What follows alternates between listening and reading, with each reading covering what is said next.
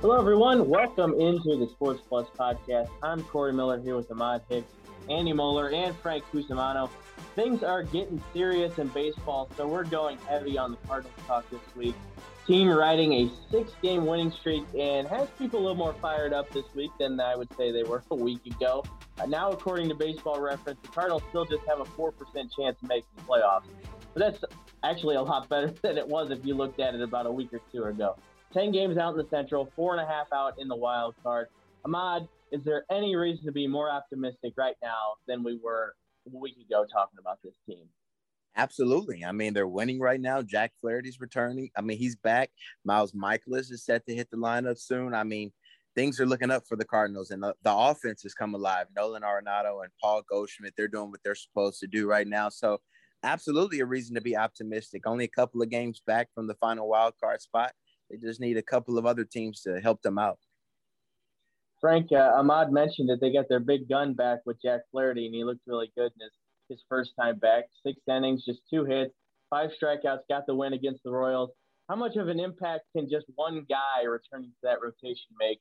Coupled really with now you got aces 1A and 1B if Adam Wainwright keeps pitching like he has been. He sets everything up because if you have that staff ace, then all of a sudden you avoid losing streaks. And believe me, this guy wasn't throwing. He had an oblique issue. That right arm is as healthy and as fresh as it's ever been for Jack Flaherty in his career in the month of August. He's going to be lights out. And although I still think it's going to be tough for them to make the playoffs with those odds, 4%, I think I'd lay some money on it because you'd make a lot of money if they get in. If you're saying there's only a 4% chance. Look, you're only 4.5 behind the Padres, who really have pitching issues, and the Reds are hurting. Jesse Winker's hurt. I don't think it's insurmountable anymore. I think I saw the Cardinals are 1,000 to 1 odds, I'm pretty sure. That's to win the World Series right now. But we're not talking about that. We're just talking about the playoffs. But, yeah, if you're looking at Cardinals postseason odds, that might be a decent buy here, although we are not gambling experts, and you should not take advice from us ever. Just to have that little disclaimer there. Andy, the old guys, if you want to call them that are not Adam Wainwright, because he's been rolling all year, they haven't been that bad lately either. Jay Happ has been really, really good for the Cardinals since he got here. 1.62 ERA in just over 16 innings. Lester looked better in his last time out, too. You chalk that up as facing some easy competition, or do these guys still have a little bit left in the tank? I'm going to go with that it's probably the competition. I will be very, I'm going to still be that get off my lawn guy through this, at least the next 3 days. If we can get past the Brewers and get 2 out of 3, let's extend that further and get another sweep. Then I may try to see if I can squeeze onto the bandwagon. But I'm thinking right now, the 6-game win streak is a product of their competition. Andy not going out to get that Jay Happ jersey right away, like everybody is rushing to do, I know, on this Monday. Speaking of the schedule, this month is going to get a lot harder. Well, this month is the month to make headway. It's going to get a lot harder going into September. This month they got the Brewers for 3. Then they have 7 more games against the Pittsburgh Pirates, 2 against the Detroit Tigers, 2 against the Reds at the end of the month. And then it gets a lot harder. September, 10 against the Brewers. They play the Reds, Dodgers, Mets, Padres. All of those teams have at least the same kind of playoff outlook as the Cardinals, if not a whole lot better. Ahmad, how do you view this schedule? The Cardinals can't let these games, especially against the Pirates coming up, go to waste, and they're going to have their shot against the Brewers.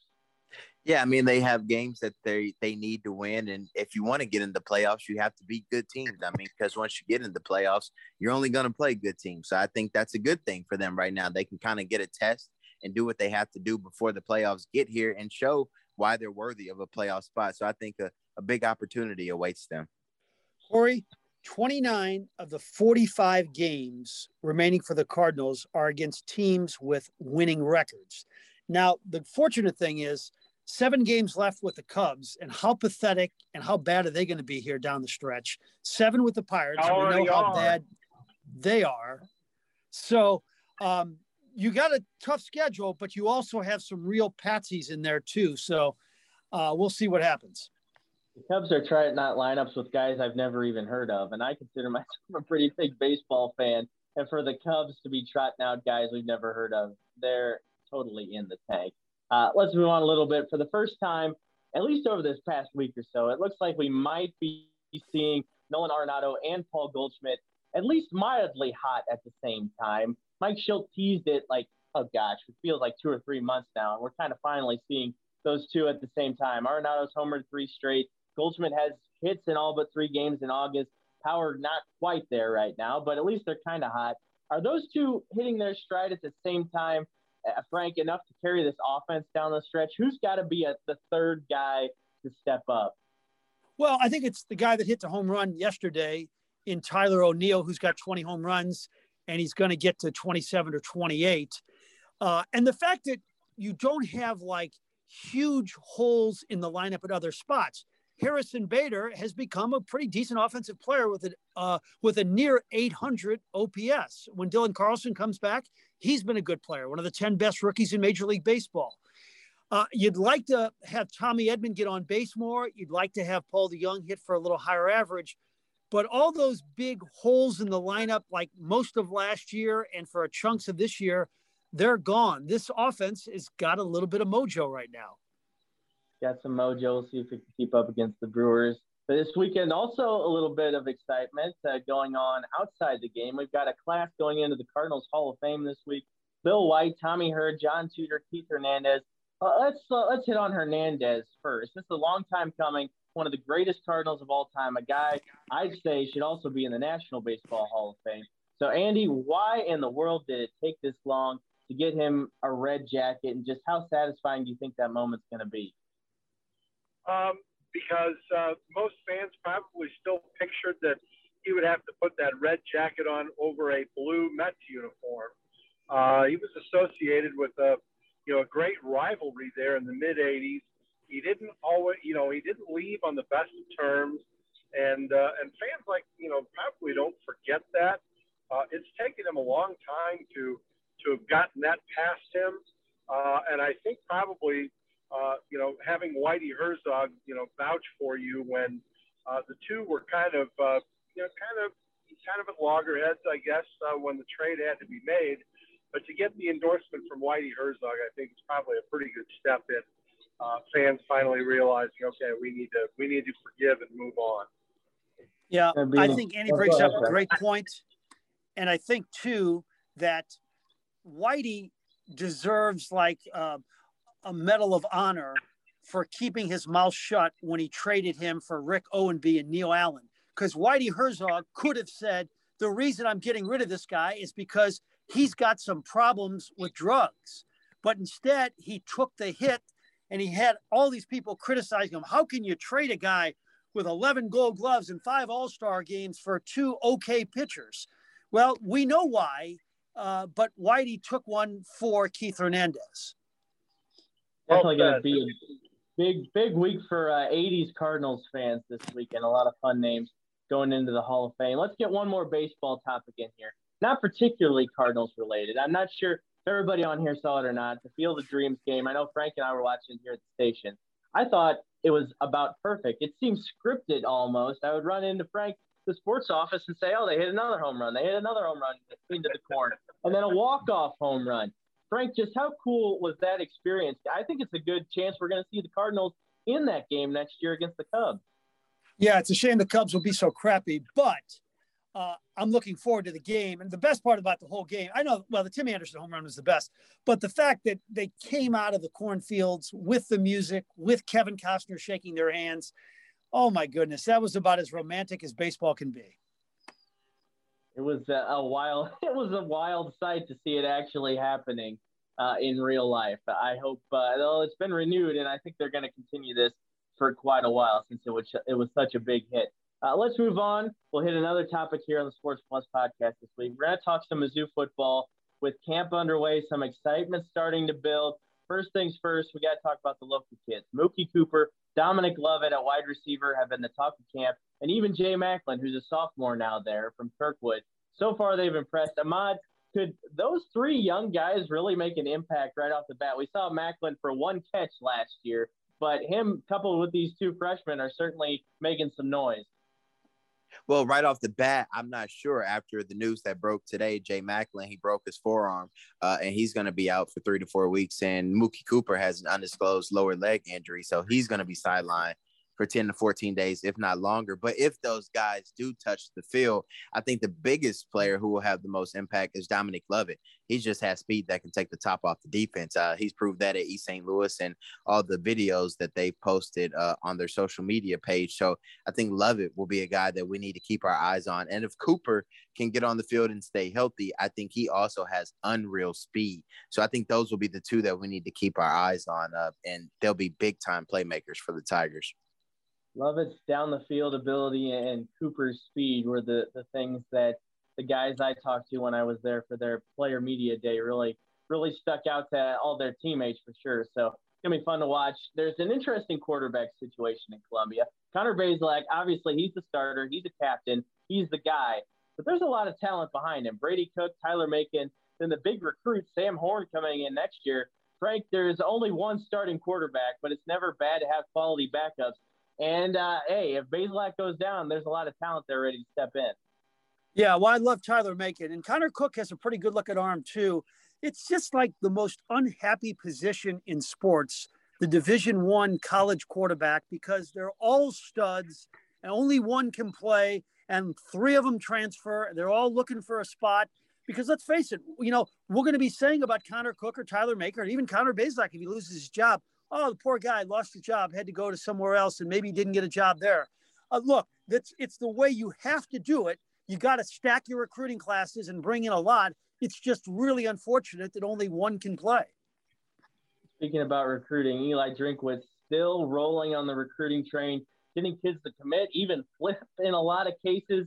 I don't think other programs appreciate that very much, but Drinkwitz is going in there, doing his thing. Most excitement I've seen in the program in quite a while, Andy. He seems like the perfect fit so far, but now he's actually got to win some games. Last year, 5-5, that was fine for last year, but if he doesn't win more games, the recruiting is really not going to be that big of a win.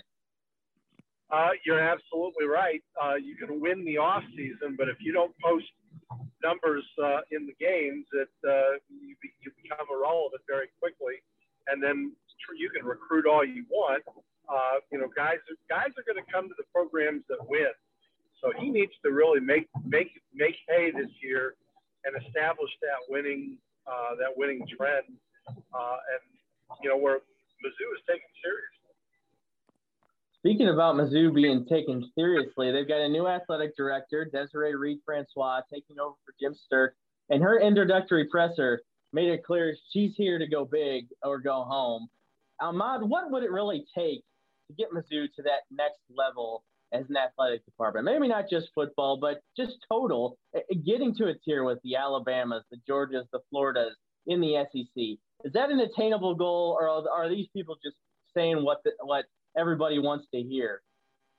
Well, I won't doubt Drinkwitz, but I feel as long as Nick Saban is there at Alabama, it's going to be a tough time to really take over the SEC. I think the one way you kind of take over the SEC and get to that next level is by winning, and they have to win. They have to get back to an SEC championship and be competitive, because if your football team is good, then the numbers show that your enrollment goes up and everything around your school goes up. I think Konzo also has to have a good year on the basketball court as well. If those two teams can get back to the SEC championship, then I think Mizzou can take the next step. If they can't win enough games, I think they'll be right where they are right now. Frank, what did you make of Desiree Reed-Francois and all the big plans she had? And the President Moon Choi had even bigger plans, it sounded like. Well, I like the hire. I think it was unnecessary for the president to say that Jim Sterk was basically fired. I think he should have probably stayed away from that. Sterk was a good guy. He did some good things. He raised a lot of money. He hired a fine coach in Konzo. There was no need for that. But with that said, I do like the hire. She does seem charismatic, dynamic. She's got an incredible resume, Division I athlete, a practicing attorney, worked at 2 Big Fives, presently the AD at UNLV. Yeah, there's a lot going on with her. So it'll be great to see what kind of AD she is. In this week's Spotlight interview, we've got a pair of sports legend on our hands. Frank talked with golf icons Jack Nicklaus and Tom Watson as they came to town ahead of the Ascension Charity Classic, where they talk golf, life, and why they want to help grow the game. Here's the interview as it aired on Sports Plus Sunday night. I talked to Ozzie Smith on Friday, and he's really pumped up about playing with you. I'm wondering, do you have any thoughts about our St. Louis baseball legend? Have you watched him over the years? Well, Ozzie, I've met Ozzie several times, but he was a great baseball player. That's where he comes from, and his golf game will be a lot better than mine too. Will you be competitive in this atmosphere, or just all fun? I'll be terrible. How would you characterize your game right now? If I break 100, I've done well. You'll be playing. You laugh at me, but that's the truth. I know you've talked about it, but this club has always been special to you. This is where a great marriage began. Well, it is. Norwood Hills has always been a special place because my longtime caddy, Bruce Edwards, found me in the parking lot. It was a hot day, 95 degrees. He was in the shade. I was walking up to the registration with my golf bag over my shoulder, and he came up to me and said, "Tom, can I caddy for you?" So I said, "Well, hold it. Let me find out a little bit more about you." So he stood there and said, "Where are you from?" and all that sort of stuff. And that initial meeting ended up being a long relationship for over 30 years. I know it's tough to choose a favorite major. It's like choosing a favorite child.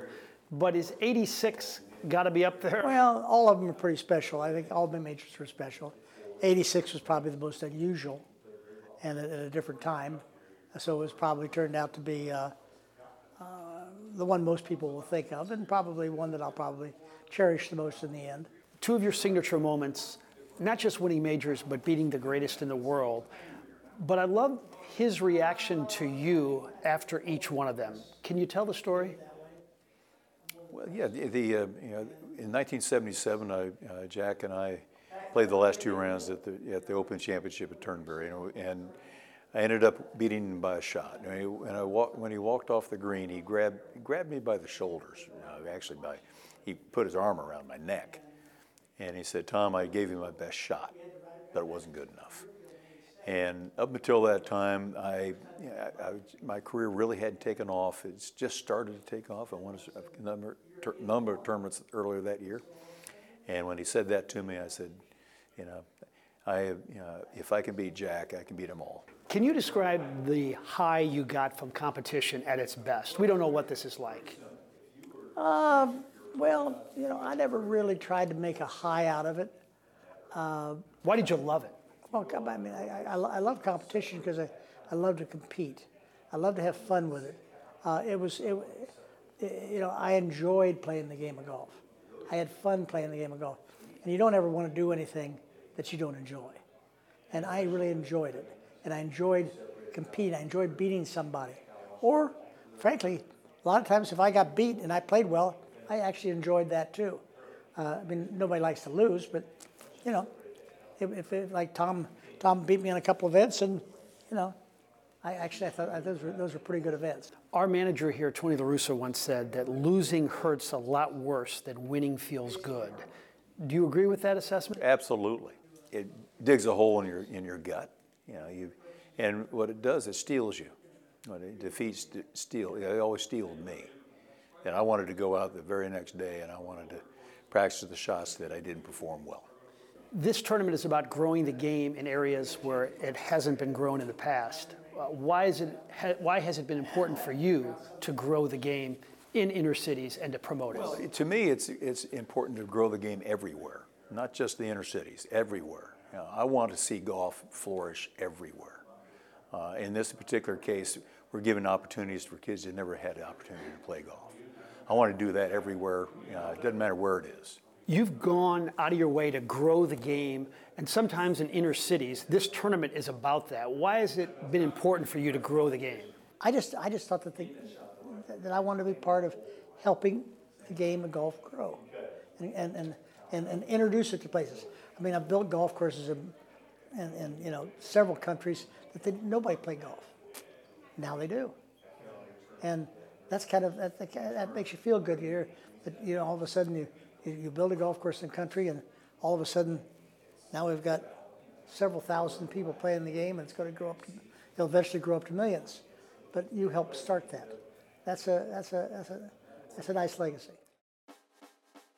That will do it for this episode of the Sports Plus podcast. Thanks for listening. Be sure to download and subscribe, as well as rate and review wherever you get your podcasts. Have a great week, everybody.